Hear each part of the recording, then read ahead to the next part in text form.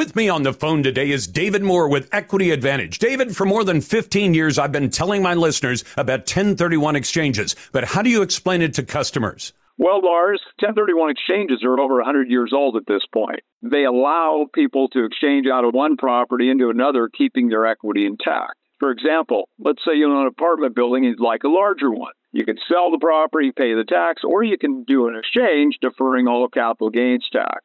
Is it complicated? It can be complicated, but the exchange can be as simple as selling one property and buying another using the professionals at Equity Advantage. Would you like to learn more about 1031 exchanges?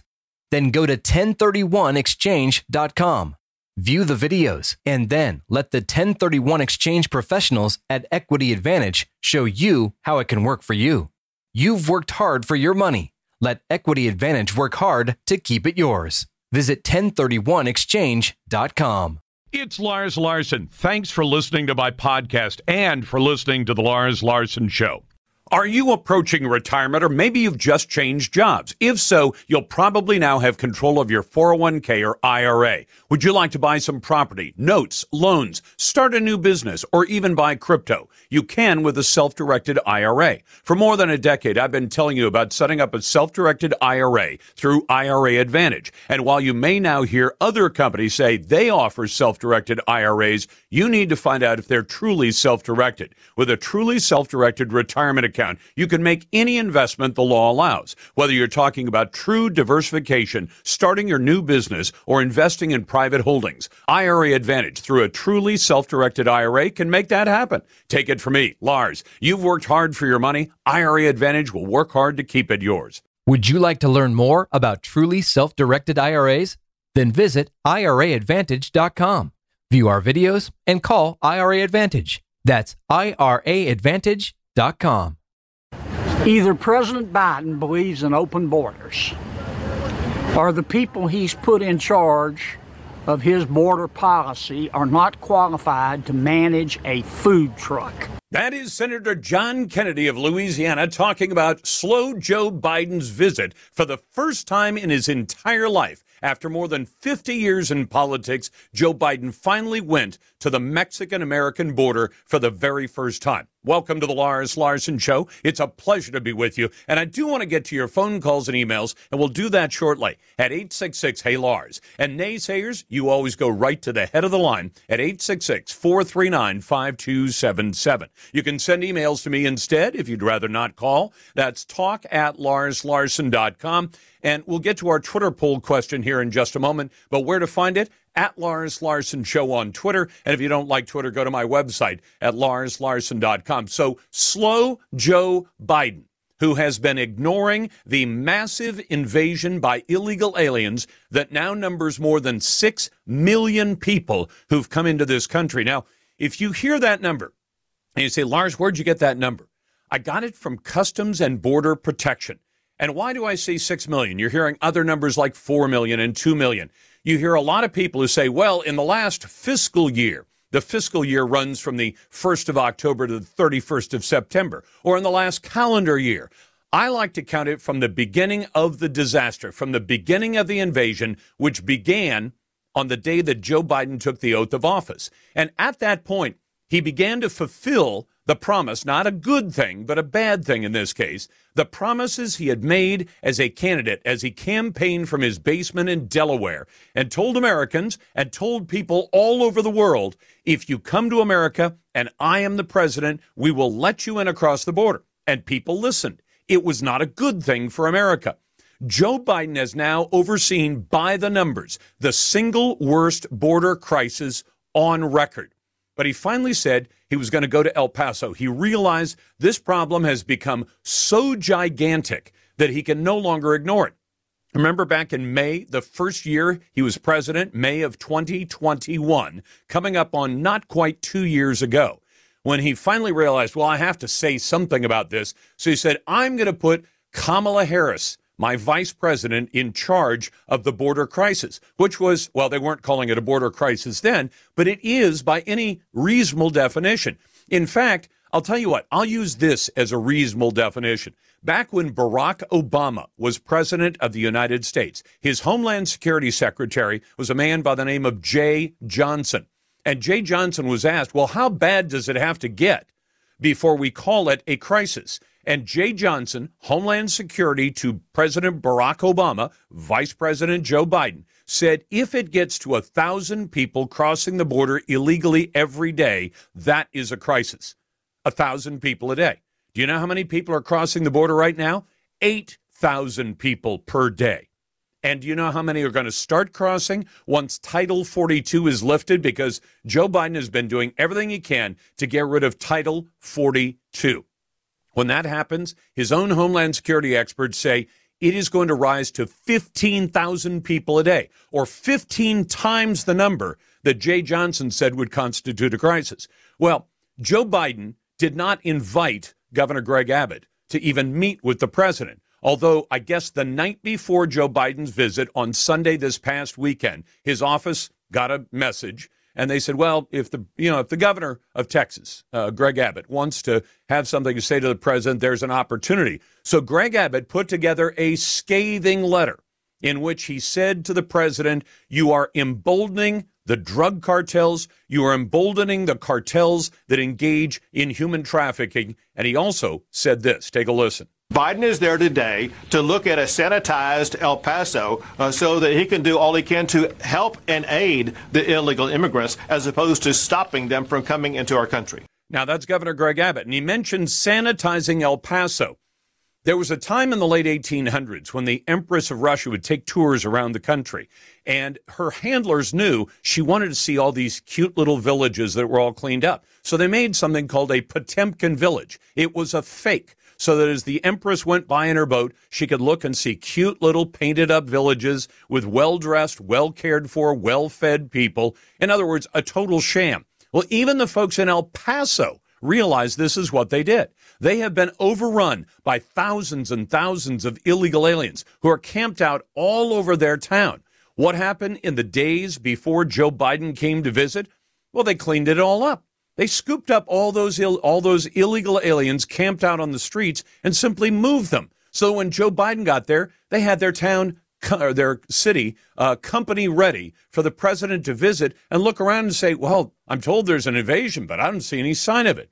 And on top of that, Senator Marsha Blackburn makes the point that Joe Biden's border invasion is driving America's deadly drug crisis. Listen to that. Biden has had 4.3 million illegal aliens coming to that southern border since he became president. 16,000 pounds of fentanyl was apprehended last year. That's enough to kill 3.3 billion people. The cartels have turned human trafficking into a $13 billion a year business. And Joe Biden isn't doing much of anything about it. And that is a problem. Take a listen again to Senator John Kennedy of Louisiana. President Biden needs to come down here. He needs to put a stop to this. What you allow is what will continue. This isn't good for the people coming in, and it is not good for the American people. If he doesn't do this, President Biden is going to become known very quickly, if not already, America's illegal immigration president. That's about right. By the way, our song guy, our parody guy, Jim Gossett, if we've got that handy, Jim Gossett was even moved to song by the president's visit, his sanitized visit to El Paso this weekend. Take a listen to that. President Biden needs to come down here. I will get to that a little bit later. Fact is, Joe Biden went down there for show. Oh, here's Jim Gossett. Take a listen.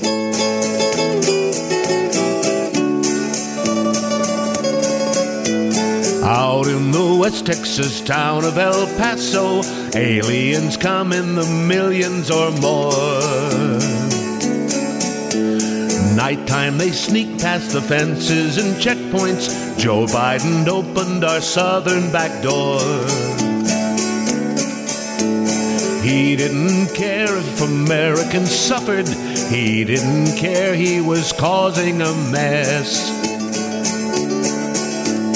Where is Kamala in all of this chaos, lying to us and avoiding the press? Do you plan to visit the border? Not today. Each night we see more and more of them crossing, costing us more all of the time. That is our song guy, our parody guy, Jim Gossett. Glad to be with you and always glad to take your phone calls and your emails. You're listening to The Lars Larson Show and the Radio Northwest Network, serving the Pacific Northwest states of Oregon, Washington, and Idaho. When we come back, what happens when you're watching a ball game at a public high school in the Northwest and they start shooting outside? We'll get to that in the nonsense next. That makes a lot of sense. A lot of nonsense. Right, you're bloody well right. You know you got a right to say. This is the Northwest Nonsense. How much longer do we have to sit for this nonsense? That great moment every day where Lars brings you the cold, hard facts without any liberal wokeness from the Daily Dead, fish wrapper, or mainstream media bias. In the video from last Saturday night, you see students and fans run from the stands and flee from the basketball game that they were watching inside Franklin High School, in this case in Portland. The cause of the panic? Somebody shooting a gun in the parking lot outside the school. One kid suffered minor injuries from a possible graze wound. Sounds like exactly the kind of incident that should be handled by armed school police. Only school officials here in the Northwest, for the most part, have fired almost all the school resource officers. Their bizarre explanation is officers arrest kids when they break the law, and the schools don't want that to happen. I know, it sounds crazy, and as far as I'm concerned, it is crazy. In this case, the 15-year-old shooting suspect was arrested, and for now, he's in custody at a juvenile lockup. I say for now because there's not a snowball's chance he's going to be held for long. And under Oregon's new laws, this juvenile shooter who could have killed somebody Saturday night cannot be treated as an adult for a crime that could have easily left his victim dead. It sounds like exactly the kind of school that sensible parents would pull their kids out of very, very fast. And many parents have been doing exactly that, as the failing government-run schools teach successfully less and less and become more and more dangerous for their students and their staff. Glad to be with you on a Monday. It's the Radio Northwest Network, proudly serving the Pacific Northwest with honestly provocative talk. And if you want to join what we call the best conversation in talk journalism, it's right here every day at 866-HEY-LARS. And naysayers, you go right to the head of the line at 866-439-5277. You can send your emails to talk@larslarson.com. I'll talk about the Twitter poll question here in just a moment. It has to do with Seattle schools suing social media, saying it's social media's fault that the kids aren't learning. We'll get into that in just a moment. Our question of the day, Jim Arter writes in, Lars, so let me get this straight. Back in the summer, the Department of Transportation, in Oregon in this case, said American flags hanging from an overpass were a distraction and would not be allowed and that they would be removed. But now they want to put up some art at the Brookwood overpass on Highway 26. I'm not sure what this is supposed to look like when it's all done, but if it's visible from the freeway, wouldn't that be a distraction as well? I guess when it's a patriotic symbol in the liberal state of Oregon, it's a no-go. But when it's art and, well, then it's not a problem here. Thank you so much for your time. Signed, Jim. And now today's Daily Grill. Insane. Are you completely insane? Ridiculous. They get more and more ridiculous. Flat out dumb. You're even dumber than I thought. Who deserves today's Lars Grill of the Day? Maybe they're just really, really stupid. Presented by Rogue Conveyors. Go Rogue. I want to give today's Daily Grill to ODOT. That is the Oregon Department of Transportation. And for what? For failing to find the thieves on its own payroll for 12 long years, while those thieves stole the public's money to the tune of $6 million. This was 3 former ODOT workers who've now been sentenced in the scheme. So this isn't just an allegation. They've been convicted of the crime. They stole $6 million. It went on for 12 years.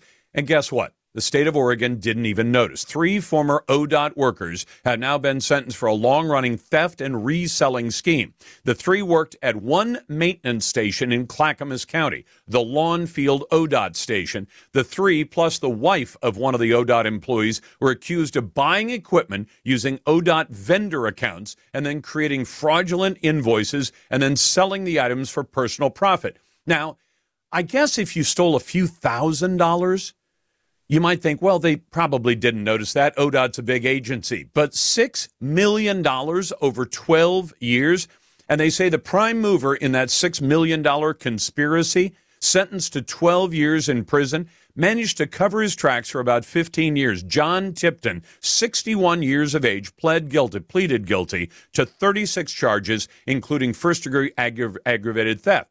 And guess what? He wasn't even shy about it. He apparently spent the money on BMWs, remodeling his home in Lake Oswego, and on vacations in Europe, according to the district attorney who handled the case. But I want to mention this as well. This guy gets hired to ODOT. He spends a year in prison in the late 1990s. And why was he in prison? He was convicted of credit card fraud.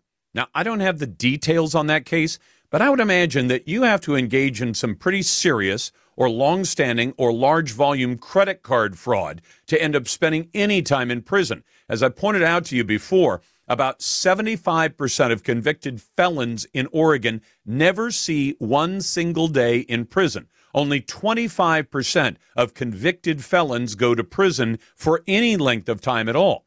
So if this guy is one of the worst, in other words, sent to prison for credit card fraud, bad enough that they said this guy has to do some time in the big house. He's convicted of that in the late 1990s, and ODOT puts him in charge of money and credit cards and millions of dollars, and he manages to then rip off the state to the tune of $6 million without the state even being aware of it for more than a dozen years. That's absolutely outrageous, and it suggests the state does not have very good management. Today's best email, but you can always send more to talk@larslarson.com. Brought to you by the MEI Group, one of the largest heavy civil construction companies in the Northwest. Currently hiring and paying top dollar for project managers, engineers, and estimators. TheMEIGroup.com. Ed Horse writes in, Lars, I heard a report that California is losing population to Florida and Texas. That's very sad because every place a Californian lands gets politically ruined. Good examples are Oregon and Washington, and also their political impact on New Mexico, Montana, Colorado. Texas and Florida are the only strong conservative states left. We lose them to the leftists, and it will be very sad. Signed, Ed. Glad to be with you on a Monday. Always glad to take your phone calls and your emails. Our Twitter poll question today: should Northwest schools blame social media for the school's failure to educate students? There's been a lawsuit brought for a large amount of money by the Seattle Public Schools. And what they say is that social media, TikTok, Instagram, and other social media are to blame for the fact that the kids are not learning. They say it blames them for worsening mental health and behavioral disorders, anxiety, depression, disordered eating, cyberbullying, making it difficult to educate students, and forcing schools to take steps like hiring additional mental health professionals, developing lesson plans about the effects of social media. Defendants, and in this they're talking about social media, have successfully exploited the vulnerable brains of young people, hooking tens of millions of students around the country into positive feedback loops of excessive use and abuse of the defendant's social media. I'm not going to argue that some social media, and especially TikTok, is not addictive. But for the schools to say, we have failed your kids, but we don't want to take the blame, we still want to get the billions of dollars of funding that you give to us, and we want to find somebody else we can blame and maybe even pry some money loose from? No, I think the schools should take responsibility for what they've done and what they've not done. Glad to get your calls at 866-HEY-LARS. Coming up in a moment, why should the Supreme Court hear one case from the Pacific Northwest involving a public employees labor union and the fact that they used forged documents to force people to stay as union members. We'll talk about that coming up next, and I'll get to your phone calls and emails on the Radio Northwest Network. Welcome back to the Lars Larson Show. It's a pleasure to be with you, and I'm always glad to get to your phone calls and emails. 866-HEY-LARS. You can send emails to talk@larslarson.com. Our Twitter poll, should Northwest schools blame social media for the school's failure to educate your kids and students? I would say no to that. You can vote any way you like. It's found at Lars Larson Show on Twitter and at larslarson.com on the web. It's always brought to you by Ultimate Truck Services. If you rely on trucks for business, Ultimate keeps your biggest assets on the road and running right. Find them at ultimatetruckservice.com. Now, on Friday, I had asked you this, inspired by our friends at Shiftwa. Should a Northwest state rep keep his seat in the legislature about serial lying regarding his own life and his military service, so-called?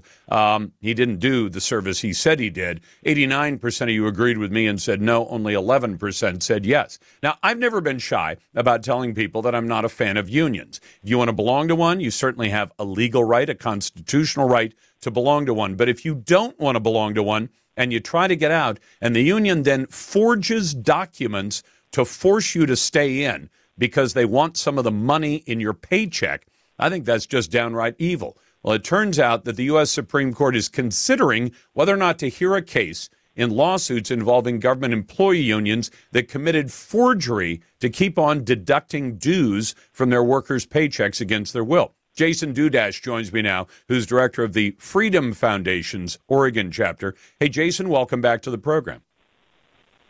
Thanks for having me on, Lars. Always a pleasure.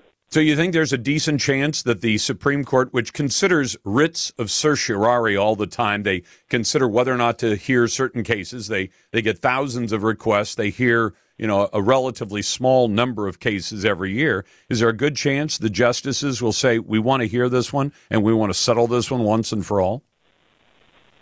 Well, Lars, you don't want to try too hard to read the tea leaves in scenarios like this, but I'm certainly optimistic. And your listeners know that the Freedom Foundation appealed 4 cases to the U.S. Supreme Court in late January. They have scheduled 3 of them on the 20th, where we'll hopefully get a decision of whether or not they want to delay them, deny them, or ask for a response from the unions. That's a pretty quick turnaround to get those scheduled, and that shows me that they're interested. And I think why they're interested is because how patently absurd the situation we have in Oregon is. In 2018, the Supreme Court said in Janus that they used pretty strong language, Lars, that before a government union can deduct any money from an employee's wages, that employee must effectively waive their constitutional rights. And that waiver must be, quote, freely given and shown by clear and compelling evidence. In response to these forgery lawsuits that we've brought, Lars, the Ninth Circuit said that there is actually no affirmative duty on government entities to assure that dues deductions are genuine.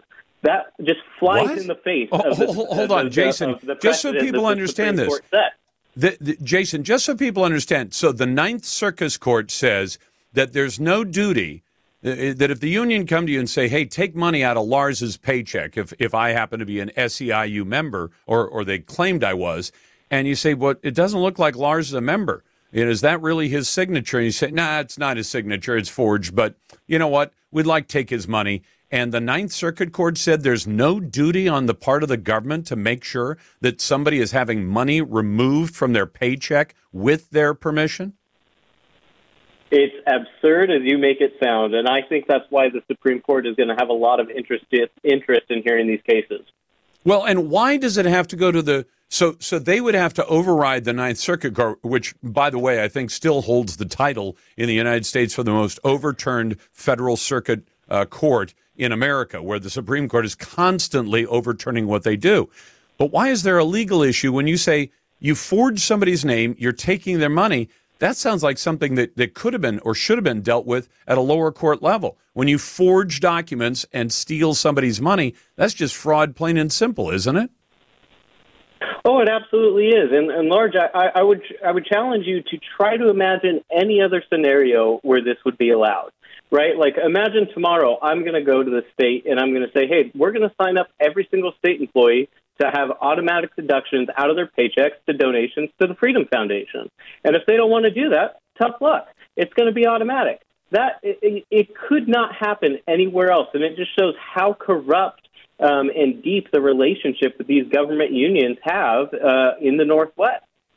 Well, and one of the problems, that I've always objected to the idea that the unions get to use the state as the collection agency. I mean, if you want to I'm a member of the NRA, I'm a member of a number of groups, but I pay the money to them. If I owe them money, they have to come to me and collect the money. The idea that labor unions, only the public employee labor unions, can use the state's resources, the state's computers, the state's payroll staff to collect their dues should be offensive to just about anybody, including union members. They should say, hey, if we need to collect dues from our members, the union should do that, not the state. But, of course, that's a political decision, isn't it? Exactly, and it's the union members that are the reason these cases are going forward. Let's not forget that.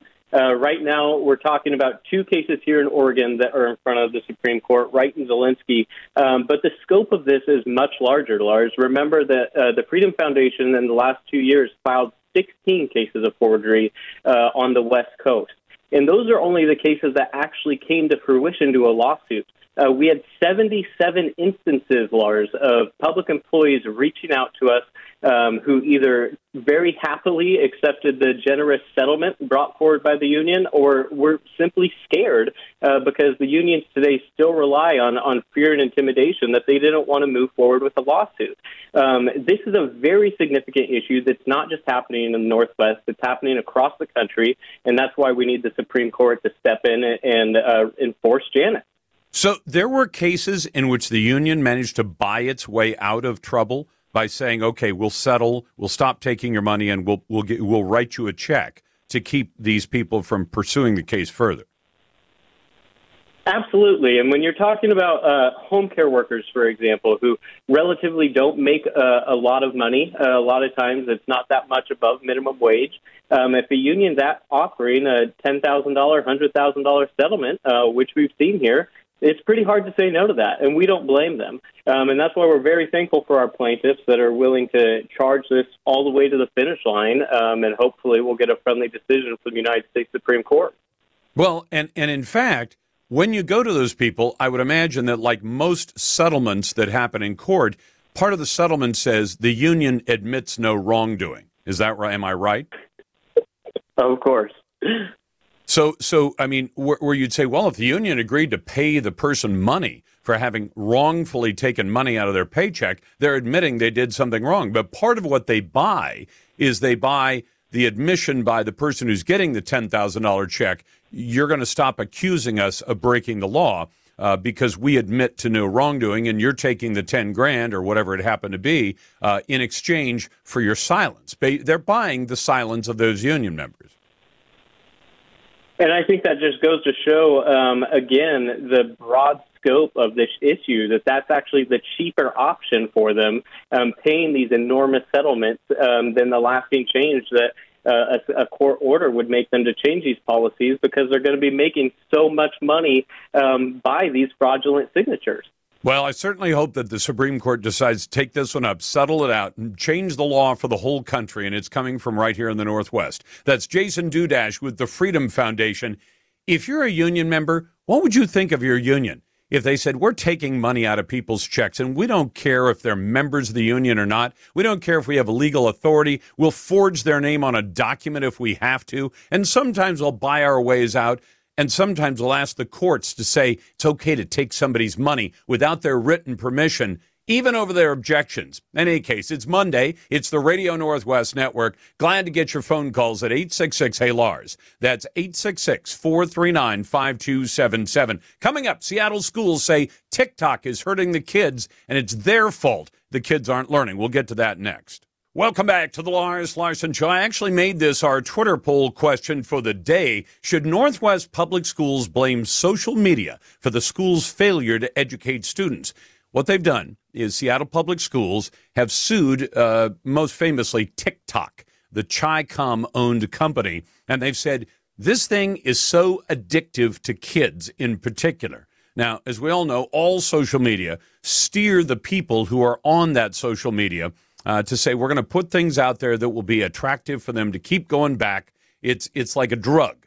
And what they say is defendants have successfully exploited the vulnerable brains of young people, hooking tens of millions of students around the country into a positive feedback loop of excessive use and abuse of the defendant's social media platforms. Well, like anything else that people find addictive, yeah, I'm sure there's some truth to that. But is that the reason that public schools are failing to teach students? I've asked you that. Should Northwest Public Schools blame social media for the school's failure to educate kids? The failure to educate kids has been getting worse and worse for literally decades. Some of those decades even predate the existence of social media. It also looks like Seattle Public Schools saying, hey, there's some deep pockets over there, and we might be able to latch on to some cash. I would say no. The public schools should not be able to blame social media for the school's failure to educate kids. And do I think parents should be on top of the kind of social media that young men and women are using? Yes, they should. And if they get addicted to the social media and it has no other redeeming qualities like, say, a job skill, then that's on the parents. It's also on the kids. But to say this is the thing that is the blame for all the failure to teach kids, I think the schools are looking for an out somewhere. Today's Twitter poll is brought to you by Ultimate Truck Services. If you rely on trucks for business, Ultimate keeps your biggest assets on the road and running right. Find them at ultimatetruckservice.com. Let's go to Don, listening on the Radio Northwest Network on this Monday. Hey, Don, welcome to the program. What's on your mind? Hey, I just want to let you know, long-time listener, first-time caller. Thank you. I just want to bring up all this talk about the border and everything. A few weeks ago, you had talked about how Hunter Biden has a friend that is involved with a business where they profit from people sending money back to their families in other countries. I don't recall that. Well, where's money transfer business? Yeah, he's involved in some money transfer businesses, yes. Correct. So do you think that it's possible that would be a reason why Biden doesn't care about having our border open, is that he's just fattening the pockets of his son and his son's friend? Yes. I mean... Yeah. Well, I mean, look, I think the Biden crime family does whatever is good for the Biden crime family. And I think that Hunter's business, especially that money transfer business, where they wanted to make it easier for people who come to this country illegally, who are coming here, they're coming here for one reason. They're coming here because the paychecks are better in the United States than they are in Mexico, Guatemala, El Salvador, and all the other crappy countries that a lot of these people have come from. And if people take that personally and say, well, you shouldn't call them crappy countries, they are crappy countries. I mean, there's a country like Guatemala where the average person makes $1,600 a year. The average worker in America makes 20 times that much money, and that's for doing just average work, manual labor. And so you say, if you can make 20 times as much money, would you come illegally into somebody else's country? Well, I wouldn't do it, but you can certainly see where it'd be attractive. And then when the president's son says, well, I'm going to make a business out of transferring monies back to Mexico. And, of course, it might also have some other benefits because, as you know, Hunter Biden has been involved in use of illegal drugs, purchasing illegal drugs. Do you imagine the ability to transfer monies without going through, say, Western Union or going through some legitimate place like a bank might be attractive to people who are in illicit businesses? Right, absolutely, yes. Yeah, and Hunter Biden has hired prostitutes. So if you want to be able to be involved in any kind of illicit business, being able to transfer large sums of money is a real plus if you can get away with it. So is that part of it? Yeah. But part of it, I think, Don, is that the Democrat Party sees its future in these illegal aliens. And here's why. The Democrat Party right now is an odds-on favorite to lose elections. They're losing a lot of their traditional support from labor unions, from people of color and others. And they say they need a new dependent class of people. And by dependent class, I mean they need people like the 6 million who've come in illegally. When Donald Trump becomes president in a couple of years, those illegal aliens are not going to find a warm welcome in America. But under Joe Biden, they do. So at the point where they get their status legalized, and Joe Biden plans to do exactly that, he wants to legalize the status of all the illegal aliens already in America, which is 22 to 30 million people. He also wants to legalize the status of the other 6 million that have come in the last 2 years. And if he does that, will those people feel that they owe something to a Democrat president or other members of the Democrat Party? I think they will. Now, does business play a role in this? Yeah, I think they do. Business loves the idea of a cheap source of abundant labor, because it not only gives them, even if you never hire an illegal alien, if there's a giant pool of illegal labor, it tends to hold wages down. And you can see why it would. Right. If somebody's running a landscaping company and they say, well, I got to find people who are willing to go out in all kinds of weather, whether it's very hot or whether it's rainy and cold, and I need them to be able to work hard for me and work for this amount of wages. If there's a big pool of cheap labor and it's illegal aliens, whether you're hiring illegals or Americans, it holds your costs down. So there's an element there. And it's an easy problem to solve if the government chose to do it. Don, thanks for the call. Lars here with a question for you. Why is it that some people aren't as stressed out about the future as you'd think they would be? The answer? They're probably among the millions of Americans who prepared themselves with emergency food storage from My Patriot Supply. If the worst ever happens, literally millions of American families are already protected from dealing with those empty store shelves. Is yours? Mine is. If not, go to MyPatriotSupply.com right now and grab some emergency food kits, at least one for every member of your family. These kits give you a wide variety of delicious meals that average over 2,000 calories per day. That's what you need. Everything stays fresh for up to 25 years in storage. Order your kits right now by going to MyPatriotSupply.com. Your order ships fast and arrives discreetly in unmarked boxes. Listen, this is something you need to jump on now before the next news headline stuns the world. Go to MyPatriotSupply.com. That's MyPatriotSupply.com. Welcome back to the Lars Larson Show. It's a Monday. It's my pleasure to be with you, and I'll be glad to get to your phone calls and emails in a while. By the way, all of next week, we're going to be broadcasting from SHOT Show, which is the Shooting, Hunting, Outdoor Trade Show. It's basically everybody who makes guns, everybody who makes scopes, everybody who makes knives, everybody who makes outdoors gear, strategic and tactical gear, night vision goggles, the whole 9 yards. They're all going to be gathered at the biggest trade show for that purpose, I think, in the world. It's going to be in Las Vegas. We've missed it for the last couple of years. I'm glad to be going back. And there are a lot of Northwest companies that are represented there. I'll let you know more about it as the week goes on, but glad to be with you. Glad to take your calls. You hear us talk about the homeless problem all the time. I have for more than 25 years. And one of the problems is I don't think the powers that be are taking this problem seriously. I want to play a soundbite for you. We played it for you once about a week or 10 days ago, and it's from a lady who's living on the streets here in the Pacific Northwest, living in a tent. And you'd think, well, that's a miserable experience, except that from her point of view, it actually is kind of easy. It's easy as long as you just think of it as I have food to eat, I have drugs to get high, and that's all I need. Take a listen to that soundbite right now. So how is it like being homeless in Portland? It's a piece of cake, really. I mean, that's why you probably got so many out here, because they feed you 3 meals a day. You don't have to do but stay in your tent or party, or if you smoke a lot of dope, you can do that. What else? What else, Melissa? What else do I say? I'm being interviewed. That's really it. It's like you wake up, you go eat at Blanche, get high. Go eat at Blanche for lunch, get high. Go eat dinner, get high. And that's all you do all day long, every day. It's a piece of cake. Now, the guy who got that soundbite from the lady is named Kevin Dahlgren, and I decided to bring him on because I wanted to talk to him about this issue, because I think Kevin has a good idea of how to solve this problem, and he sees where the solutions that are applied, whether it's Portland, Seattle, Spokane, Eugene, why those solutions on which we are literally spending the better part of $500 million a year between the two states, why those solutions are not working. Kevin, welcome to the program. Hi, Lars. Thanks for having me on. Thank you. That's a very telling soundbite you got from that lady, and you said your impression of people living on the streets is most of them are abundantly honest about their circumstances and about what keeps them there.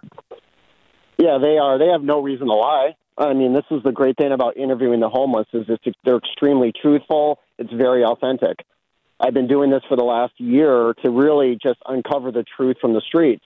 And what I'm hearing, 95% of the time is that outreach workers are not talking to them. They've never even seen one, even though we read about it every day. You know, my question is, where is all these multi-millions of dollars going? Is if 95% of everybody I talk to and interview said, I've never talked to an outreach worker. And I go everywhere. It's not like I focus on just one part of Portland. So, yes, she was being brutally honest. And to me, that was a call for help, right? Yeah. She basically said, you know, they are loving us to death. And what she was talking about is the city. And so you say you've worked in social services for over 20 years, right? So your whole stock and trade has been dealing with people who have problems and how those problems exhibit themselves, right? Yep, since the 90s, yes. All right, and you said that what happens is nobody holds them accountable. In other words, if society says, we'll feed you, you can get high, you can come have another meal, get high, and if there is nobody to say, no, you can't keep living your life this way, then they're going to keep on doing it.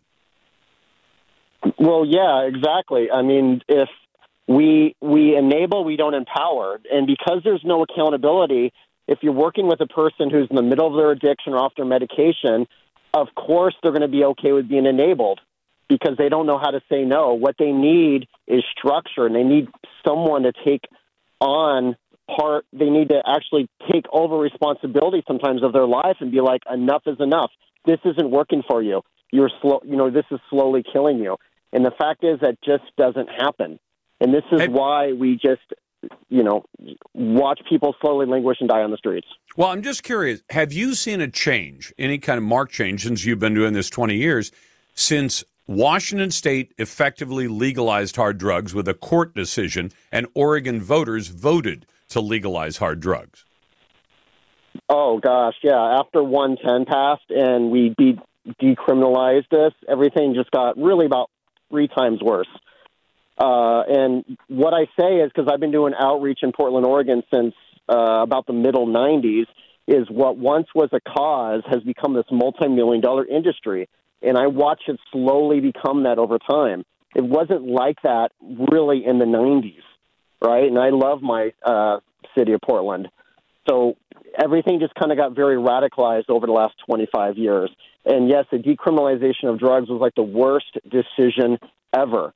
I mean, all you have to do is walk downtown Portland and agree with me that it's the worst decision ever. Well, and Kevin, I pointed out to people that I'm not a lawyer, I'm not a judge, I'm not a social worker, but over the years, I had judges tell me that if you haul somebody in front of them charged with possession of hard drugs, and you say to them, you're going to get convicted of a felony, you may not actually do any time in prison, but there's going to be a felony, and it's going to be trouble, or you can take treatment. That the judges have told me that was a great way to get people into treatment, because oftentimes confronted with that yes-no, that accountability moment, they said, okay, I'll go into treatment. And the judge would say, and if you stay in treatment for a year, they might fall off from time to time. But if you get back on the wagon and you finish it, you can finish out with no criminal charge at all.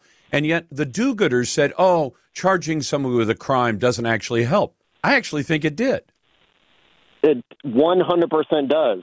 What I have found is, and I do a lot of outreach in Portland and also in Seattle, and we organize trash picks where we clean up old camps and just try to restore and reclaim our city parks. And oftentimes we recruit the homeless to help us clean up, right? And what we find, rather than them giving us a hard time, they say, thank you for giving me purpose. They are thanking us because we're giving them responsibility, because for the first time in their lives, they're not being enabled. And I've been telling this to people for years is, the homeless are human. We as humans by nature want to have responsibility, right? And then want to meet those responsibilities to make other people proud. And this is what they do. And so we need to rethink everything that we are being, taught or hear about on most of the news. And Kevin, it's a backwards just so people know where to find it, you put some of the stuff on Twitter. Do you put it up anywhere else online where people can look at some of these videos? It's mostly Twitter, but also we have WeHeartSeattle.org, which is a nonprofit we have a WeHeartPortland.org also. All right, We Heart Seattle and We Heart Portland as well. That's Kevin Dahlgren. I wanted to give him full credit for that soundbite. I think it spoke volumes. A woman who says, yeah, it's a piece of cake. Get high, eat, get high, eat, get high, eat, until I guess at some point you end up dying. Back in a moment. Americans, I think, should reject the government forcing choices on them that they don't want. We'll get to that in your calls. Welcome back to the Lars Larson Show. It's a pleasure to be with you, and I'm glad to get to your phone calls and emails, even the naysayer calls. In fact, especially the naysayer calls. If you want to jump into the best conversation in talk journalism, it's 866-HEY-LARS. And if you're a naysayer, that is, you disagree with my point of view, you're perfectly welcome. In fact, you're more than welcome. We'll put you right to the head of the line at 866-439-5277. You can send your emails to talk@LarsLarson.com, and you can vote in our Twitter poll. You'll find that two places, at Lars Larson Show on Twitter and at LarsLarson.com on the web. Now, I am sick and tired of the government forcing choices on Americans that they don't want to make on their own. I think people should be free to make their own choices about things. Now, I'm not talking about criminal acts. Of course, we need laws that say it's illegal to rape or rob or murder people. Those are things where the government has a decided role to protect public safety and say there are certain things you're not allowed to do. The problem is the government has taken that mandate way beyond the ordinary criminal acts that we're talking about. They have now decided, and we've seen the evidence over the last 2 years, when given the opportunity, the government will say, we will force people to wear masks. We will force people to shut down their businesses. We will force people to take the jab. We'll force them by saying, if you don't do what we tell you to do, then we're going to get you fired. We're going to take away your professional license. But now they've gone beyond that. There are governments now that want to force people to buy electric cars instead of more efficient gasoline and diesel cars. That's a good example of what they're willing to do, to where they take the choice away from you. If you want to buy a Tesla, go ahead and buy a Tesla, especially if you can afford the freight, because they're north of $60,000, and a comparable gasoline-powered car is considerably cheaper enough that you could drive a long ways on the gasoline you could buy in the price difference between an electric car and a comparable internal combustion car. But now they plan to go even beyond that. They want to forbid you right now the choice of certain home appliances. Now, if you tell me, Lars, they've already done this with washing machines, with dishwashers, with air conditioners. They're literally taking we're going to force this down your throats to a level where they're going to tell you what you can buy and what you cannot buy. I know, for example, before I get into the details on this about stoves, the stove where you cook the food for your family, they've already decided that in some places you can't buy certain kinds of computers because the government has decided, in its infinite rocket scientist-like wisdom, that those computers are not nearly efficient enough. But now there's a brand new move, and it's not coming out of the Congress. If it was coming out of the Congress, I could say, well, if the people's representatives vote for it, all you can do is say vote for different people at the next election. No, this is coming out of an agency called the U.S. Consumer Product Safety Commission. Now, here's what they're going to do. They are opening up public comment sometime this winter, so sometime in the next few months, about whether or not to ban you from using a propane or natural gas stove in your kitchen. They may even ban the manufacturing and the importation of those appliances. And it's coming from the new Consumer Product Safety Commission appointee, the one who runs this organization, Richard Trumka Jr. Now, if that name sounds familiar and unusual, you're right. It is familiar and unusual. There was a Richard Trumka who's a very powerful part of America's labor unions. And I would imagine, I've got to check and see, but I believe this to be his son. I can't imagine how many Richard Trumkas there are. There aren't a whole lot of Lars Larsons either. But here's what Trumka has said. He told Bloomberg News, this is a hidden hazard. Any option is on the table. Products that cannot be made safe can be banned. Now, natural gas and propane, but more natural gas stoves, are used, just so you understand, in about 40% of all the homes in the United States. And you wonder, well, why? Well, if you've never cooked on gas, I'm not a cook. I have no talents in the kitchen whatsoever. But if you talk to people who are cooks, they'll tell you anybody who's worth his salt or her salt as a chef is going to cook on gas and not on an electric stove. I don't find a whole lot of chefs, and I don't know a whole lot of chefs, but I've known a few over the years. They'll tell you gas is the only way to go. So why do they want to ban you from buying or even importing to the United States natural gas-powered stoves? Well, here's the argument they're using. They're saying that nitrogen dioxide, carbon monoxide, and fine particulate matter are coming out of those stoves, and that it's been linked to illness, to cardiovascular problems, to cancer, and things like asthma. I'm going to tell you something. We've talked about this subject before. The best studies that they have done show that there are certain kids who seem to show higher levels of, say, asthma. And you say, well, that shows that the natural gas stove must be the culprit. No, it doesn't, because the same study that showed it when the kid lives in what's called multifamily housing, in other words, in an apartment building, is suffering from more asthma than the average kid in a single-family home. So are they measuring the effect of the stove, or are they measuring the effect of poverty? Now, not everybody who lives in an apartment or a condo is poorer than the people who live in single-family homes. But in general, people who live in single-family homes are better off financially than people who are in apartment buildings. And there may be better ventilation in a single-family home than in an apartment building. In fact, the Association of Home Appliance Manufacturers says that cooking, the idea that cooking produces harmful emissions, regardless of the kind of stove used. Ventilation is really where the discussion should be, rather than banning one particular type of technology.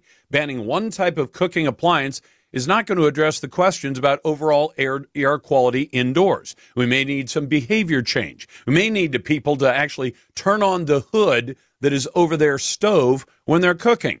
And by the way, having had a little bit of experience with remodeling of a couple of houses that Tina and I have lived in, if you ask, can I have a stove? Can I have a cook stove without having a ventilation hood over it? If you live in a very old home that's grandfathered in, sure. But otherwise, new construction, you've got to provide some ventilation. And what they say is the American Gas Association says, look, the EPA and the Consumer Product Safety Commission, they do not present gas ranges as a significant contributor to adverse air quality. You know where this is coming from? It's coming from the Biden administration. They want you to stop using natural gas. And why? Because it's inexpensive, because it's efficient, because it gets the job done. And the studies they're referring to do not say what they claim that they say. They say only that if you have poor ventilation in your home, your kids are likely to be sicker. Well, that's true whether you cook food or order Grubhub every single night. Fact is, they want to ban Americans, and they want to dictate to you, this is the kind of car you'll drive. And these other cars, you're forbidden to even buy them. This is the kind of washing machine, dishwasher, air conditioner that you're required to buy. You are not allowed to have anything else. They want to get right down to where they are dictating every single element of your life. Now, if you think that's the job of government, you'd make a bang-up naysayer caller. I'd love to hear somebody advance that argument with something behind it. 866-HEY-LARS. Naysayers to the head of the line at 866-439-5277. Send your emails to talk@LarsLarson.com. Vote in our Twitter poll @LarsLarsonShow. Coming up, did the Associated Press take payoffs to promote climate change coverage? And you're listening to The Lars Larson Show and the Radio Northwest. Welcome back to the Lars Larson Show. It's a pleasure to be with you. Always glad to get to your phone calls and emails at 866-HEY-LARS. That's 866-439-5277. Send your emails to talk@LarsLarson.com. And as a bit of background, if you consider it a conflict or a dog in the fight, as I like to call it, I've been in the news business this year 48 years, so I've had a lot of dealings with the Associated Press, which is they used to call it a wire service. I guess we still do call it a wire service because the news would actually come down a wire to a teletype and would be typed out. These days, it travels through satellite coverage and then comes down to computers in newsrooms all over America. And it's not a private company, nor is it a government agency. It is, in fact, a cooperative of its members. So all the TV and radio stations and other users of the AP pay a fee to use it, but it's not a private company. It's owned by its members. So, and I at one point sat on a local AP board of directors. Not that we made any gigantic, decisions, but we did talk about the way that news got covered. And one of the things I never thought the Associated Press would ever do is take money from an interested party to direct the direction of the coverage of news that they offered up. But it appears that's exactly what happened. And I thought we'd talk about it with Tom Harris, who's executive director of the International Climate Science Coalition. Tom, welcome to the program. Hey, great to be on, Lars. So what do we know about what the AP took, and what did they agree to do for a princely sum like $8 million? Well, it's hard to know what they actually agreed to do, but they certainly got money from climate activist groups and foundations. For example, the Hewlett Foundation, groups like that, who actually contributed hundreds of millions to the climate scare, to actually promoting it. And this continues a trend that we've seen in the media for quite some time. Locally here in Ottawa, I asked the editor of a major paper, I can't say which one, why they were only covering one side of the climate issue. And they told me at first that they supported the point of view of Al Gore. And I asked them, well, do you have anybody on staff who has a Bachelor of Science? And they said, well, no. I said, so why are you really doing it?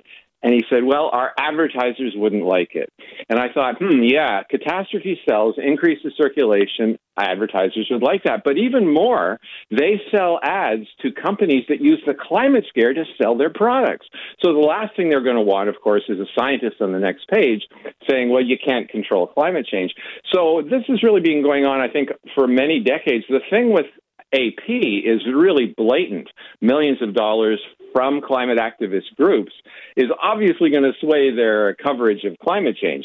And so that's a real big problem. And I think people are becoming much more skeptical. If you look at recent polls, trust in the media has gone way down. And that's actually a good thing because so much of it is biased. Well, and I think the thing they're selling is their credibility. Because if you say we're a news organization, and when I was a reporter, I covered both sides on this talk show, even though I put my opinion in. I always invite the naysayers to call and say, if you've got a contrary point of view to mine, you'll go to the head of the line. And you'll be able you can make the case to my audience, Lars is full of baloney, and I can make the case that, no, I'm not. And then my audience can make up their minds. That's what a good news organization does. It presents all points of view. And if they tell you your point of view is for sale, then they've sold out and they ought to lose their credibility, shouldn't they? Yes, exactly. And it also takes away the opportunity for audience people to change their point of view when they hear more information. I used to be a climate scare pusher in some of my presentations. I actually talked about how the greenhouse effect could become disastrous if we weren't careful. And it was only because a local scientist told me, well, that doesn't make sense. And he showed me why. So if the media actually portray both sides in arguments, then you're right. The public can make up their own mind. And, in the extreme weather case, for example, there are lots of examples to show that much of the media coverage is completely ridiculous, that extreme weather records, especially in the United States, on a statewide basis, not one extreme weather record was set in the whole of 2020, according to the National Oceanic and Atmospheric Administration. And if you go back to 1936, you find that 27 extreme records were set, and they still stand to this day. So that kind of statistic people should hear. Yeah, they should. And I guess what troubles me the most about this, Tom, I told you I mentioned my background with the AP, but one of the concerns they always had when I was on a board was the AP, because it's a cooperative, basically everybody who's a member has to pitch in. You pay a fee depending on whether you're a big newspaper or small one, big radio or TV or small. But it's owned by its members, and its members want it to be relatively agnostic. Just cover the news. Send us the wire. We're going to put some of it in our newspapers or on our radio or TV stations. But they always tried to stay away from things that might bias them one way or another. This sounds like they've completely sold out. Oh, yeah, exactly. And it's interesting because in many ways, these media people who have sold out are actually sabotaging the causes they say they hold dear. And, a really good example is with respect to cobalt mined in the Congo by hundreds of thousands of children used for the batteries in electric vehicles. Now, the media constantly say they stand for social justice and environmental protection, but they ignore these really flagrant violations of human rights. And, of course, in the Altamont Pass in California, one wind farm alone kills 116 golden eagles per year, and it's done that for 40 years. So thousands of golden eagles have been killed there, and you can go right through the list. You might remember Michael Moore, who's a very left-wing producer. He actually made enemies of everyone else on the left because he published a video called Planet of the Humans, in which he showed that wind and solar power are probably the dirtiest energy sources on the planet when you look at how they're actually made. So, by supporting the climate scare, they're actually supporting a destruction of the environment and human rights. Now, what does the Associated Press had to say? And I'll tell you what, we're going to reach out to them and we'll ask. I'm not optimistic that they'll agree to come on, but I'd love to ask them, how do you justify taking money, large sums of money, $8 million, from people who are interested parties? I mean, does this mean that if the local mayor or city council or the county commissioner or the state legislature or the governor of a state wants to get favorable coverage, all they have to do is write the AP a sufficiently large check? Yeah, exactly. So it's really a super conflict of interest. And, one of the reasons that the climate activists get much more coverage is because they present things in a very simple way. See, the trouble is the climate is an incredibly complex system. So refuting them actually takes a little bit of time. It takes a little bit of intelligence. You actually have to look at some of the statistics and understand, for example, floods in Pakistan. No, that has nothing to do with climate change, but it does have to do with the fact that they've deforested most of their country. Because when rain falls on a forest, most of it is absorbed by the roots and then re-emitted by the leaves back into the atmosphere. But when you take away the forest, it all goes into runoff. And, of course, with no roots to hold the soil in place, it takes away the soil as well. So you have landslides, too. So, I mean, that takes a little bit of digging. It's not quite as easy to say as climate change caused it. So they just simply go with the climate change thing, even though it makes no sense. Yeah, and Tom, I got to tell you, right now we're seeing these record snowpacks on the west coast of America. And you say that's great because California and the west coast have had some dry years. And if you talk to hydrologists and scientists, they'll say, yeah, California and the west coast go through dry years, maybe 6 or 7 of them, and then they'll go through some generally wetter years. What do you do in that case? Well, you store up during the wet years so that you have water to use during the dry years, except that the very projects that would have stored all that water, like right now when there's an abundance of rainfall on the West Coast, you say, but we didn't let them build those water projects. Why? Because we were trying to save the environment. So we said no to water projects that would have saved the environment, because building the water projects, dams and reservoirs, would have wrecked the environment. So now we're going to wreck the environment in a different way. That's Tom Harris. He is the executive director of the International Climate Science Coalition. Tom, it's a pleasure to have you on the program. Thanks so much for the time. To your phone calls and emails coming up next at 866-HEY-LARS. Naysayers go first. Emails to talk@LarsLarson.com. Vote in our Twitter poll. And you're listening to The Lars Larson Show and the Radio Northwest Network. Welcome back to The Lars Larson Show. I want to make a major correction to something I said last week. But before I do that, let me tell you, this segment of the Radio Northwest Network is brought to you by NickShivers.com. For an instant offer to sell your home immediately. No showing, no hassles, and you pick the closing date. NickShivers.com for details. And I want to tell you about our Twitter poll today. It has to do with Seattle schools. Seattle schools have now filed a major lawsuit against TikTok and other social media. And what is it they're saying? They're saying that social media has become designed to be addictive, especially for young people. And what they say is defendants have successfully exploited the vulnerable brains of young people, hooking tens of millions of students around the country into a positive feedback loop of excessive use and abuse of the defendants' social media platforms. Worse, the content the defendants curate and direct to youth is often harmful and exploitative. So, Seattle Public Schools believe they have an excuse for why they have not been educating your kids. So my question on our Twitter poll, should Northwest schools should they blame social media for the school's failure to educate your kids? I would say no to that. I think the schools have a job to educate kids. I think they should communicate with parents. I think parents should communicate with their kids and say, you're spending too much time on YouTube or TikTok or Instagram or whatever. But to say, we can't possibly educate your kids, fine, let's defund the schools.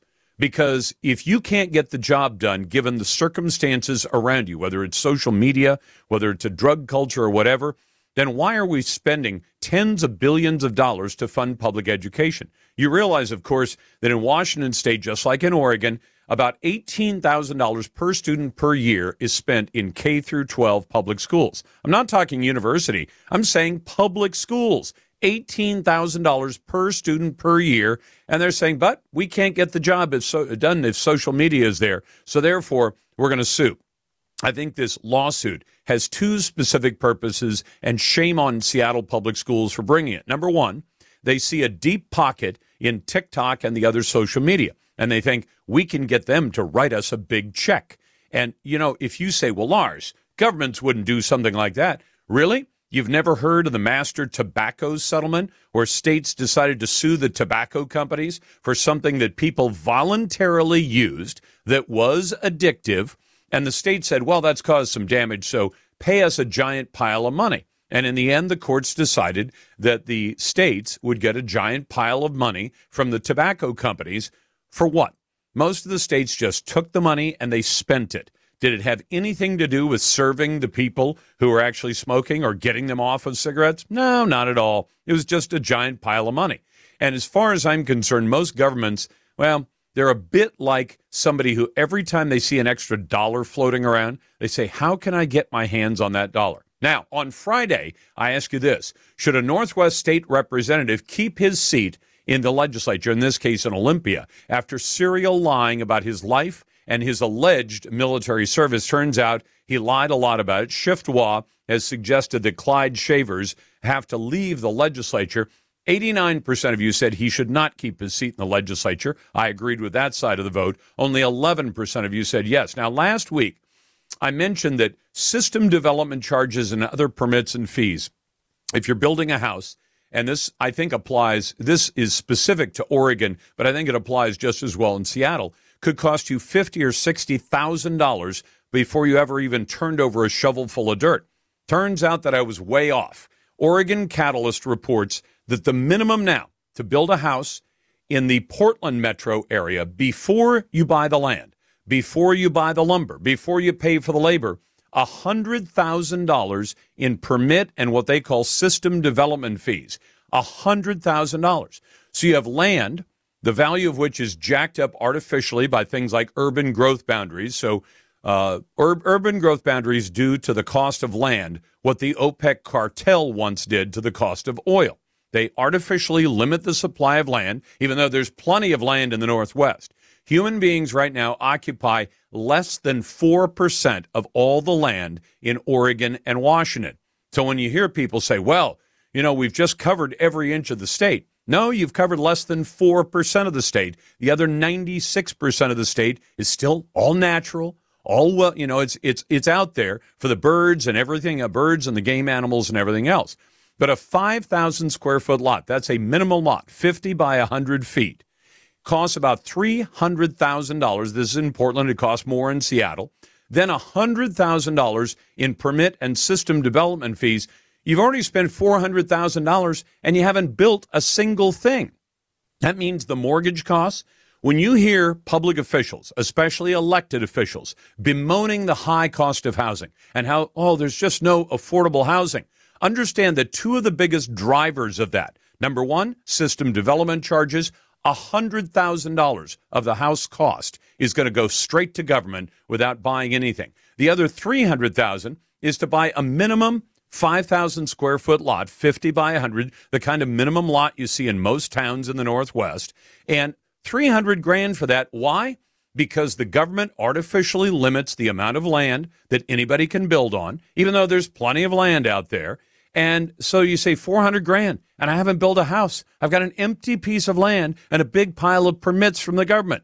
Now, if that makes sense to anybody, what would be the easiest thing to change? The cost of labor, the cost of materials, the cost of land, or the cost of the government permits to build on it? You're listening to The Lars Larson Show and the Radio Northwest Network. Oregon Utility Notification Center wants to remind you that whether you're planting a tree, building a fence, or just making improvements around your farm or home, click or call before you start your work to get the area marked. Then dig safely and avoid contact with buried utilities. You owe it to yourself and your loved ones. Know what's below. Call before you dig. For more information, visit us online at digsafelyoregon.com. Welcome back to the Lars Larson Show. It's a Monday. It's the Radio Northwest Network, and we proudly serve the states of Oregon, Washington, and Idaho, providing, we hope, every day, honestly provocative talk radio. And if you want to join the best conversation around, it's right here at 866-HEY-LARS. And naysayers, you go right to the head of the line at 866-439-5277. Send your emails to talk@larslarson.com. Our Twitter poll, and this is kind of an interesting one, Seattle Public Schools have decided to sue a number of social media companies, most notably TikTok, charging that TikTok's addictive social media is the thing that's keeping the public schools from actually teaching kids successfully. So they've got tens of billions of dollars of your money, and they say, but we can't get the job done because of TikTok.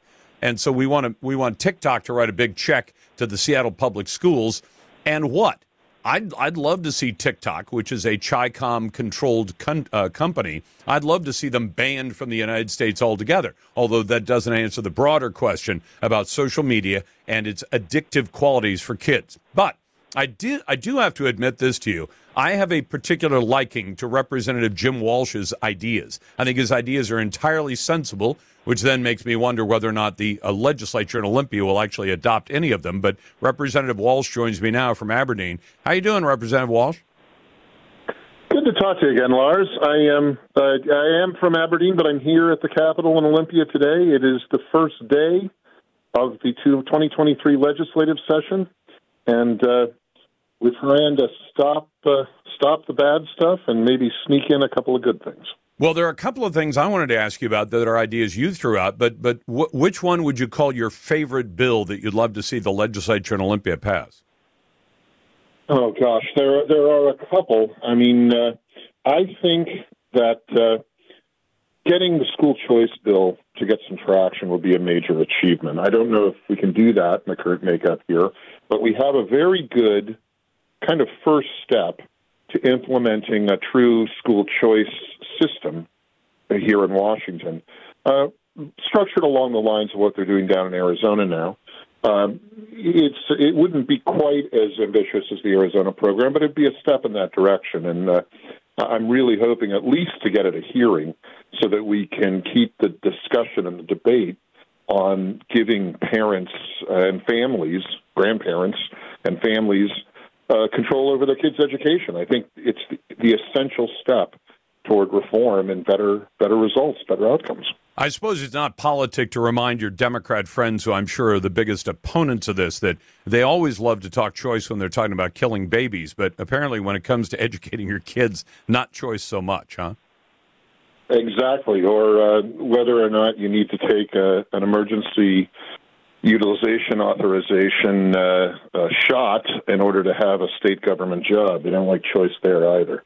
Did you notice Seattle Fire Department just now dropped its mask mandate for its firefighters? I couldn't believe my friend Ari Hoffman told me about it, but he said, look, he's got the memo. They say you no longer have to wear a mask while you're driving somewhere in fire apparatus. So you imagine all these firefighters wearing masks, sitting in a vehicle while they're sitting there with a bunch of people they literally live with when they're on duty, and they've had to do that all the way up till now. And that brings me to House Bill, 1154, the one that would safeguard churches and other religious institutions from the kind of attacks we saw over the last 2 years. Would you mind describing what you'd like to get the legislature to sign off on? Correct. This is another really reasonable restraint on emergency powers. It essentially says that during a declared emergency, when a governor is operating through proclamations, non-legislative emergency proclamations, that churches and synagogues and temples and mosques and other religious institutions, organizations, and locations don't have to comply with orders to close. So it's a fact that during our governor's harshest lockdowns and shutdowns, a number of churches had to operate, but they operated secretly, and I think that's shameful. And I'd like to see that houses of worship and religious institutions continue to operate despite a governor's non-legislative and, in my opinion, non-constitutional edicts that they have to close. And Lars, as you well know, when this was all going on, I mean, liquor stores stayed open, pot shops stayed open, and I mean, good for them, but I think churches should have stayed open too. I think so, too. The idea that Jay Inslee, without even asking the people's representatives, could take us back to the kind of policies adopted toward churches during the early part of the Roman Empire, where you say, you can be a Christian, but boy, don't tell anybody you're a Christian or you'll be in big trouble. That's a pretty shameful thing for Inslee to do, especially when his own party wouldn't even call him on it. That's correct. There weren't a lot of profiles on courage during that time. And so let's clean up our statutes, let's clean up our state law, and let's make sure that we don't need courage next time. But there is, when and if there's another event like that, and the new term of art, Lars, you may have already heard it, is mass disabling event. That term is starting to sneak into some not great bills and proposed legislation that this or that will happen when a mass disabling event occurs. So when the next mass disabling event occurs, I want to make sure that churches can stay open, amongst other things. Well, and do you think, should we expect that governments, not just the federal government, but state governments, are not only anticipating, but planning for the next time they try to shut everything down?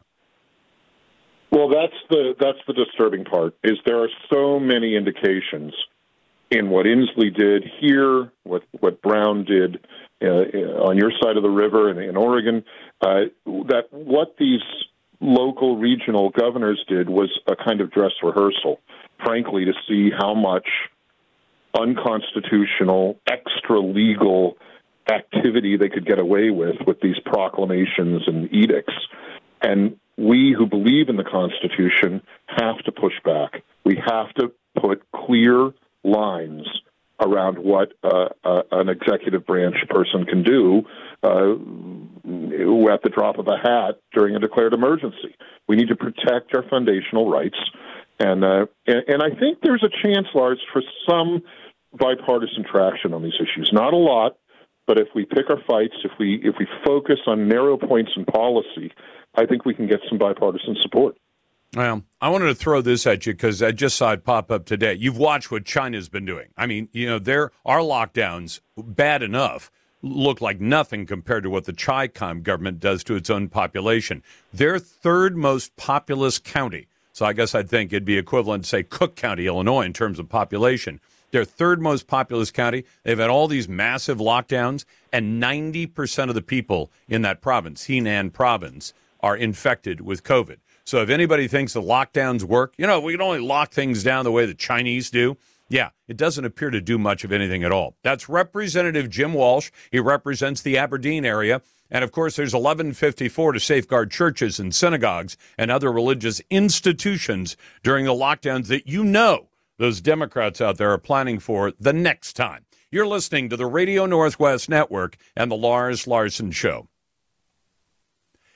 Welcome back to the Lars Larson Show. So what should the new House of Representatives, under its bare, and it is a bare majority of Republicans, and not all of them all that conservative, because we saw that fight last week as the fight went on over who would be House Speaker and what rules would he have to operate under. Well, last Friday night, Kevin McCarthy finally won the House speakership, but only after giving up a certain amount of control by promising to do a certain number of things.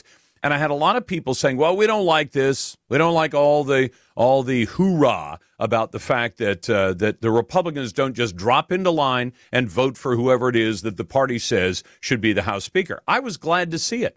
I was glad to see that a relatively small group of real conservatives would say to the House Speaker, we want you to make some reforms. We want you to vote on the border. We want you to vote on a balanced budget act, whether that passes or not, whether it becomes law or not, whether or not you could make it part of the Constitution, which I think it should be part of the state Constitution. And it's not impossible. I mean, consider the fact that every state in America, I think there might be one exception, but most of the 50 states have a requirement in their state constitution that says the state has to operate on a balanced budget. It can spend no more money than it takes in.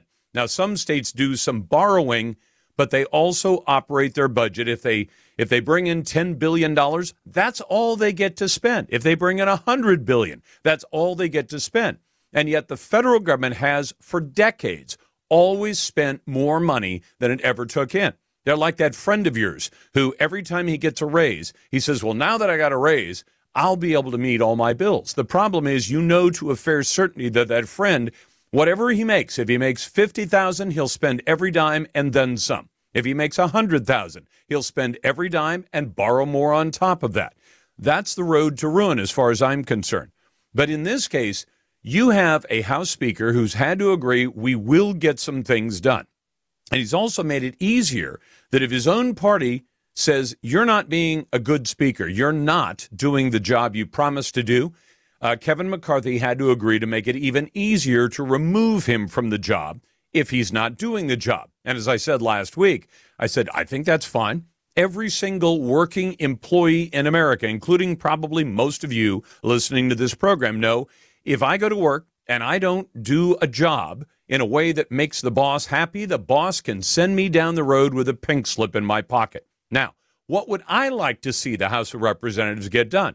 I've had that question from so many people, so I thought I'd answer it for you. They've got a House majority. They do not have a majority in the Senate. They do not have the White House. But if you think that some things can be done, the Democrats always talk a great game about how bipartisan they're going to be willing to be. And Republicans do as well. I thought Donald Trump was actually very bipartisan. He was constantly calling on the Democrats, saying, if I can't do business any other way, I'll do business with you. Would you like to talk to me about some of your ideas? And Nancy Pelosi always just flat out refused to have anything to do with Donald Trump, to the point where if she'd go over to visit the White House, she'd usually come out of there spitting blood and saying, oh, you know, we can't agree with him on anything. This is the same group of people that wants to persuade you that they're willing to be bipartisan. They're bipartisan as long as whatever you do is what they want you to do. But with that brand new majority, what could get done that actually means something to the American people? Let's start with inflation. And let's start with the fact that the government's policies are pushing inflation higher.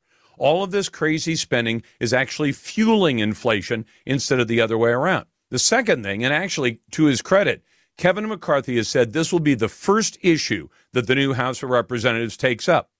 Joe Biden demanded $8 billion to hire 87,000 IRS agents. And a lot of us said, hold on a second. Why does the IRS need 87,000 agents? And Joe Biden then, like he has so many times, lied to the American public. He said, well, we're going to be going after rich people. We're not going to increase the number of audits that are done of average folks out there. Well, the fact is the IRS has done exactly that. In fact, over the last year, there have been a couple of watchdog groups that have come out and shown the number of audits the IRS did of people who make less than $100,000 a year. So a family making $50,000, $60,000, $70,000, $80,000, that's right in the average range for families, is finding itself audited far more often than the wealthy people out there, the people north of $400,000 a year. So what are they going to do with those 87,000 IRS agents? They're going to use them for politics. They're going to go after average folks. They're going to bother owners of small businesses, men and women who just want to make a living. And for the most part, the IRS is not going to get a lot of extra income. Oh, you might say, well, we've checked all the way through your return and you owe the government another $300. That isn't even going to pay for the cost of the IRS agents. So Kevin McCarthy has said, we're going to vote on whether or not the IRS should be allowed to add those 87,000 agents. Now, they certainly haven't added them yet. They were planning to add them over a period of time. But the IRS is already out of control. It's already used for political purposes. I want to see more parental rights and education. And frankly, this shouldn't be a federal decision at all. Education is going to be run best when the decisions are made close to home. That is either at the state level in the 50 states or at the local level in the individual communities. But to the extent that the federal government has any say-so at all, because the Department of Education does hand out a lot of money for education, not the majority, certainly.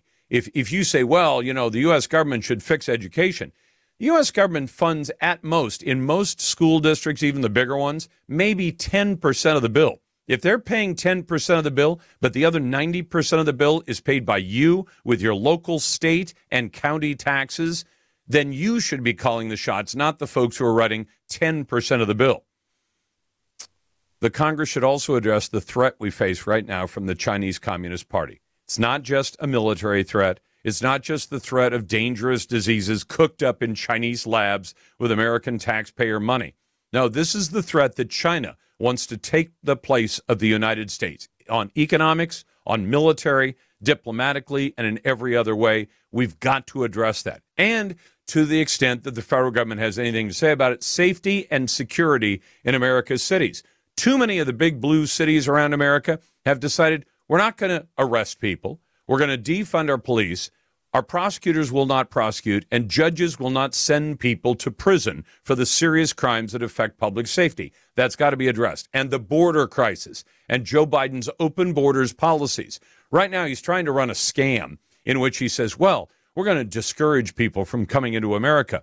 Joe Biden has spent the last 3 years, 1 year as a candidate, 2 years as president now very nearly, inviting people to come to America illegally. He's allowed 6 million of them in. This has to be addressed right now.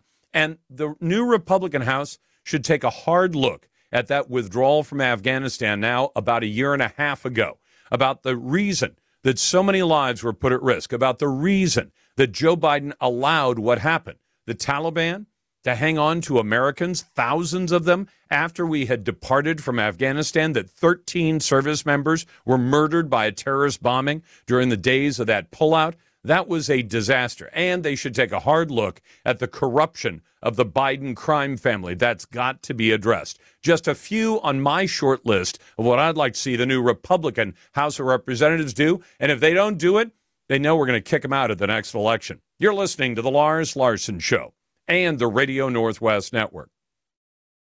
Welcome back to the Lars Larson Show. It's a pleasure to be with you, and I'm glad to get to your phone calls and your emails at 866-HEY-LARS. I want to talk to Lance LaRusso, who wears a number of hats. He's a former cop, he's an attorney, and he's the author of 2 books in particular called When Cops Kill and Blue News, the proceeds of which go to police charities for those who've given the most, who've made the ultimate sacrifice in the line of duty. Hey, Lance, welcome back. Thanks for having me.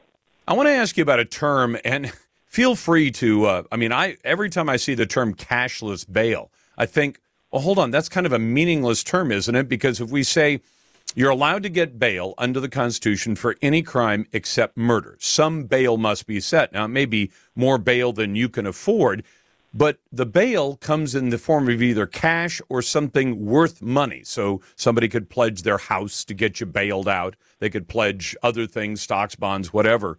But if you say cashless bail, isn't that like nutritionless food? If it's nutritionless, it's not food. If it's cashless, is it still bail? Well, it's interesting. So there are many ways that we secure people's return to court, and that's just a simple function of bail. We want to make sure people answer for the charges. If people have ever gotten a ticket out of state, sometimes they're forced to post a bail in order to come back. We have people that are arrested for shoplifting. Sometimes they're arrested and released on their own recognizance. People call them OR bonds, own recognizance bonds. And as you said, at the other end of the spectrum, there are cases like murder where their presumption is that there is no bail unless that there are extenuating circumstances. So what you basically have is a fight going on right now where there is a blanket approach being applied that all cash bail is bad because cash bail in some instances disproportionately affects poor people. What is happening is a basically disregard for a couple of things, not only the separation of powers between the legislature and the courts. The courts have an obligation to ensure people appear, but then also the purpose of the bail, and one of the factors in most states is to, all the states that I know of, is to make sure that the person does not reoffend or threaten victims or possess a means to threaten society. That is a function of bail. Right. So if you have that function and you say, we're just going to assume that most people charged with most crimes, murder being an exception, will simply be released without having to put any kind of security up at all.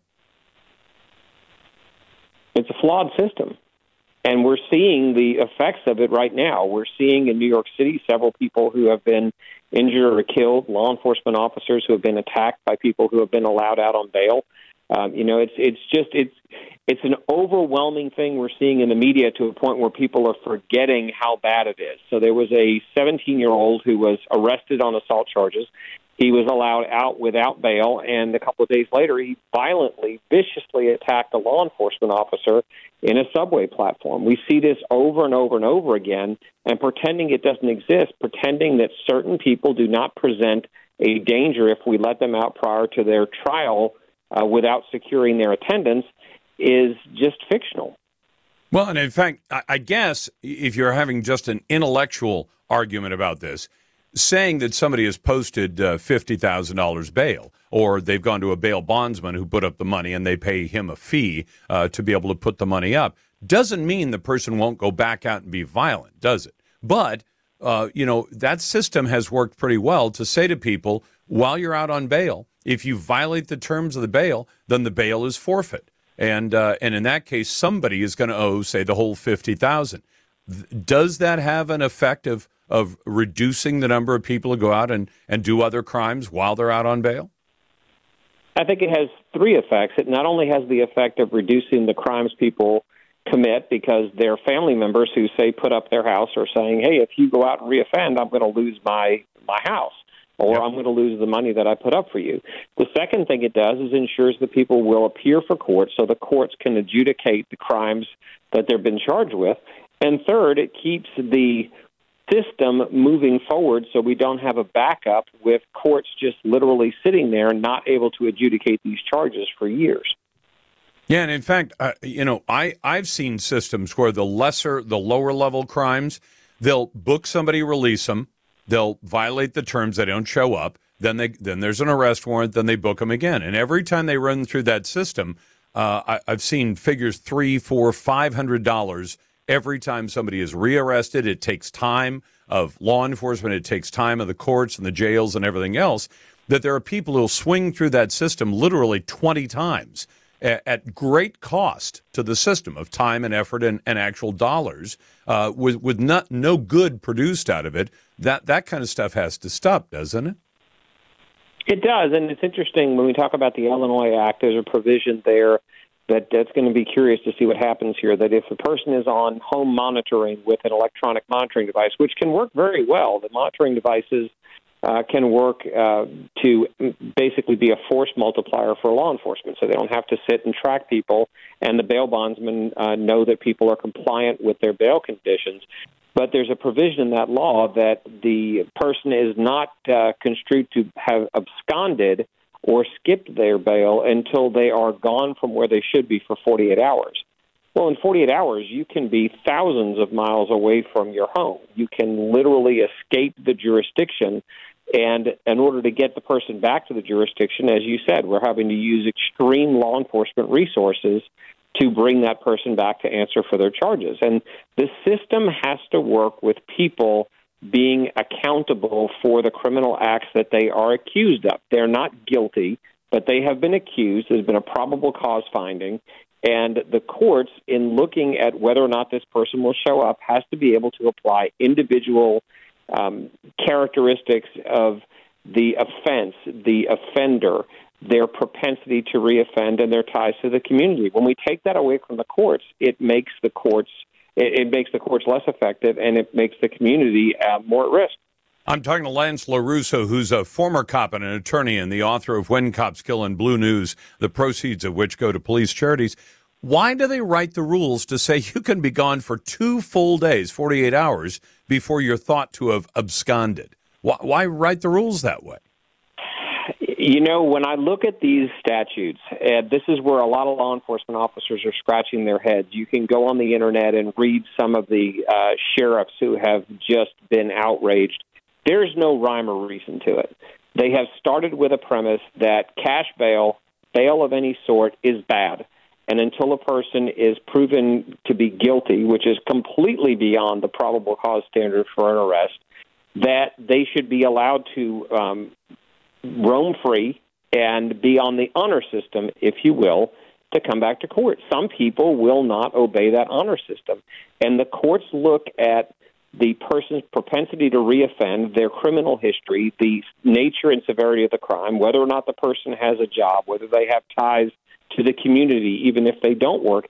I've handled hundreds of bond hearings, and courts do individual analyses. So to put a one-size-fits-all, because it sounds good at a cocktail party that you're changing the system, is putting the public at risk. And law enforcement, in particular, is the one that is the group that is going to have to go round these folks up if they don't show up to court. And in the meantime, if they commit crimes, then that's one more hit on society, where society had an expectation of some kind of protection from these bad guys once they've been identified once. To let them go again, maybe it'll take some civil lawsuits to actually straighten the system out. That's Lance LaRusso, former cop and attorney, and the author of the books When Cops Kill and Blue News. Lance, it's a pleasure. Glad to get back to your phone calls here in a moment at 866-HEY-LARS. That's 866-439-5277. You're listening to the Lars Larson Show and the Radio Northwest Network. Welcome back to the Lars Larson Show. It's a Monday. It's the Radio Northwest Network, and this segment of the show is always brought to you by Valhalla Tea. Yep, helping out veterans with every bag of tea sold at valhallatea.com. That's valhallatea.com. And our Twitter poll today, should Northwest schools blame social media for the school's failure to educate your kids? Well, that's exactly what Seattle Public Schools is doing. It is blaming Twitter, and TikTok and others, saying social media is addictive. It's filling kids' heads with all kinds of addictive material that it curates and directs to youth, harmful and exploitative information. Yeah, I know there are an awful lot of young people who seem to be addicted to TikTok. But to have the Seattle Public Schools say, and that's why we can't educate your kids, I think is absolutely crazy. To your calls at 866-HEY-LARS. And naysayers go first at 866-439-5277. David, thanks for listening on the Radio Northwest Network. What's on your mind? So, bail bondsmen, I think Oregon is making a huge mistake by not doing the bail bondsman system like Washington does, simply because when you have someone put their money where their mouth is and say, hey, I'm going to watch this guy and I'm going to be responsible for him, to make sure he shows up to court, make sure he follows the release plan, you have more eyes on him. The police can't possibly be expected to watch these people when they get released from jail. So 2 days, even 2 days, I mean, they go longer than 2 days without checking on these people. Well, but even if you check on someone, what does checking on somebody mean? Call them, have them send you a text? Call them, door knock if you expect them I'm to willing be, to bet breaking the rules. Oregon has not had bail bondsmen in decades. I can't remember. It was before my time, so let's take it back 40 or 50 years. I know that. So. And here's the thing. The person who's released on bail in Oregon, because they still have bail in Oregon, you have to post 10%, and you have to sign off saying, and if I don't show up, whoever it is that vouched for me owes the entire amount. So if you're on $50,000 bail, you have to post $5,000 in cash. If you don't show up, that $5,000 is gone. So if mom or dad has put up $5,000 in cash and pledged the $50,000 bail for you, and you don't show up, their house is gone. Yeah. Now, why? But mom I and don't dad, think that's a bad system. Do you? I do, because mom and dad doesn't have the resources to hire the bounty hunters to go out and track these people down and get that $5,000 back. Well, except for this, okay, if you don't show at midnight, sorry. If you don't show, you forfeit the money. So if if you as the kid say to mom and dad, post the money for me, and then you disappear, you've just screwed mom and dad. And I would imagine that thought alone, or if you go to somebody and say, I don't trust you to show up, I'm not posting your even 10%. But this is something entirely different. This no cash bail that we were talking about with Lance LaRusso, David, this is different. What they want to do is, other than murder, they want to cut everybody loose with no bail whatsoever. That's what they're talking about. That's not going to work. That's even a bigger mistake than what they're doing now. Well, right. And it's in New York City. They're cutting people loose on no cash bail, and they go right back out and do more crimes because there's no consequence. David, thanks for the call. Let's go to Ron. Hey, Ron, welcome to the Radio Northwest Network. What's on your mind? Oh, brother, I love you. I'm just saying right now, I like what they did for constitutional sense. There should be long discussions like that. That way, the Republican Party can get a backbone and be direct and get to the point. But I'm upset and sad that two things they did not do on China. One, China's bringing up this fentanyl. I just got done before I went to Thanksgiving hearing one of my kids I mentored in Salem, Oregon, die of fentanyl, 15 years old. That's the sixth kid in the area, about 15 in the whole valley.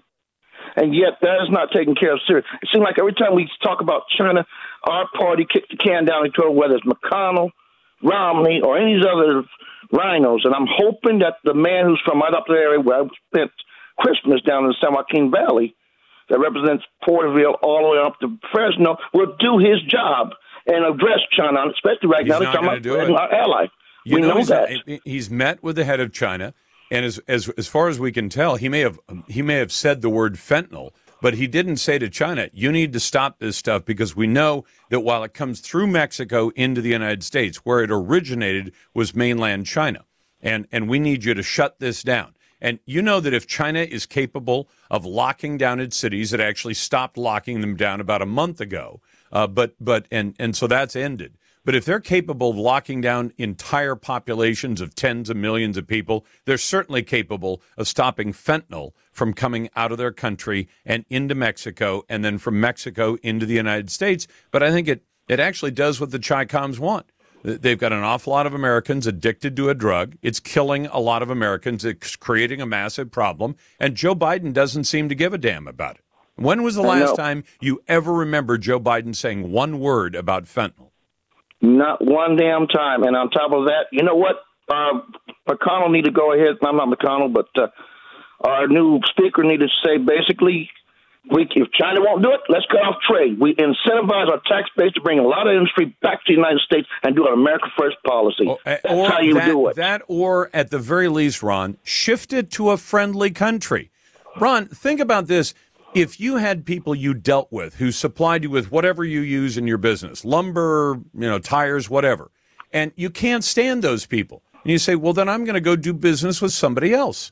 I'm not going to give you my business anymore. If the United States said, hey, we can buy chips and computers from Taiwan, we can buy them from other countries, and if those other countries become unfriendly toward us, we can cut them off as well. The United States is one of the most attractive marketplaces in the world, and China needs us more than we need them. And you've got the Lars Larson Show. With me on the phone today is David Moore with Equity Advantage. David, for more than 15 years, I've been telling my listeners about 1031 exchanges. But how do you explain it to customers? Well, Lars, 1031 exchanges are over 100 years old at this point. They allow people to exchange out of one property into another, keeping their equity intact. For example, let's say you own an apartment building and you'd like a larger one. You can sell the property, pay the tax, or you can do an exchange, deferring all capital gains tax.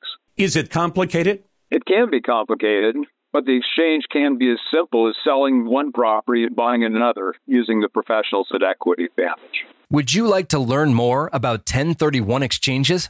Then go to 1031exchange.com.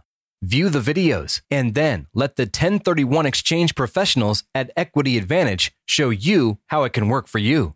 You've worked hard for your money. Let Equity Advantage work hard to keep it yours. Visit 1031exchange.com.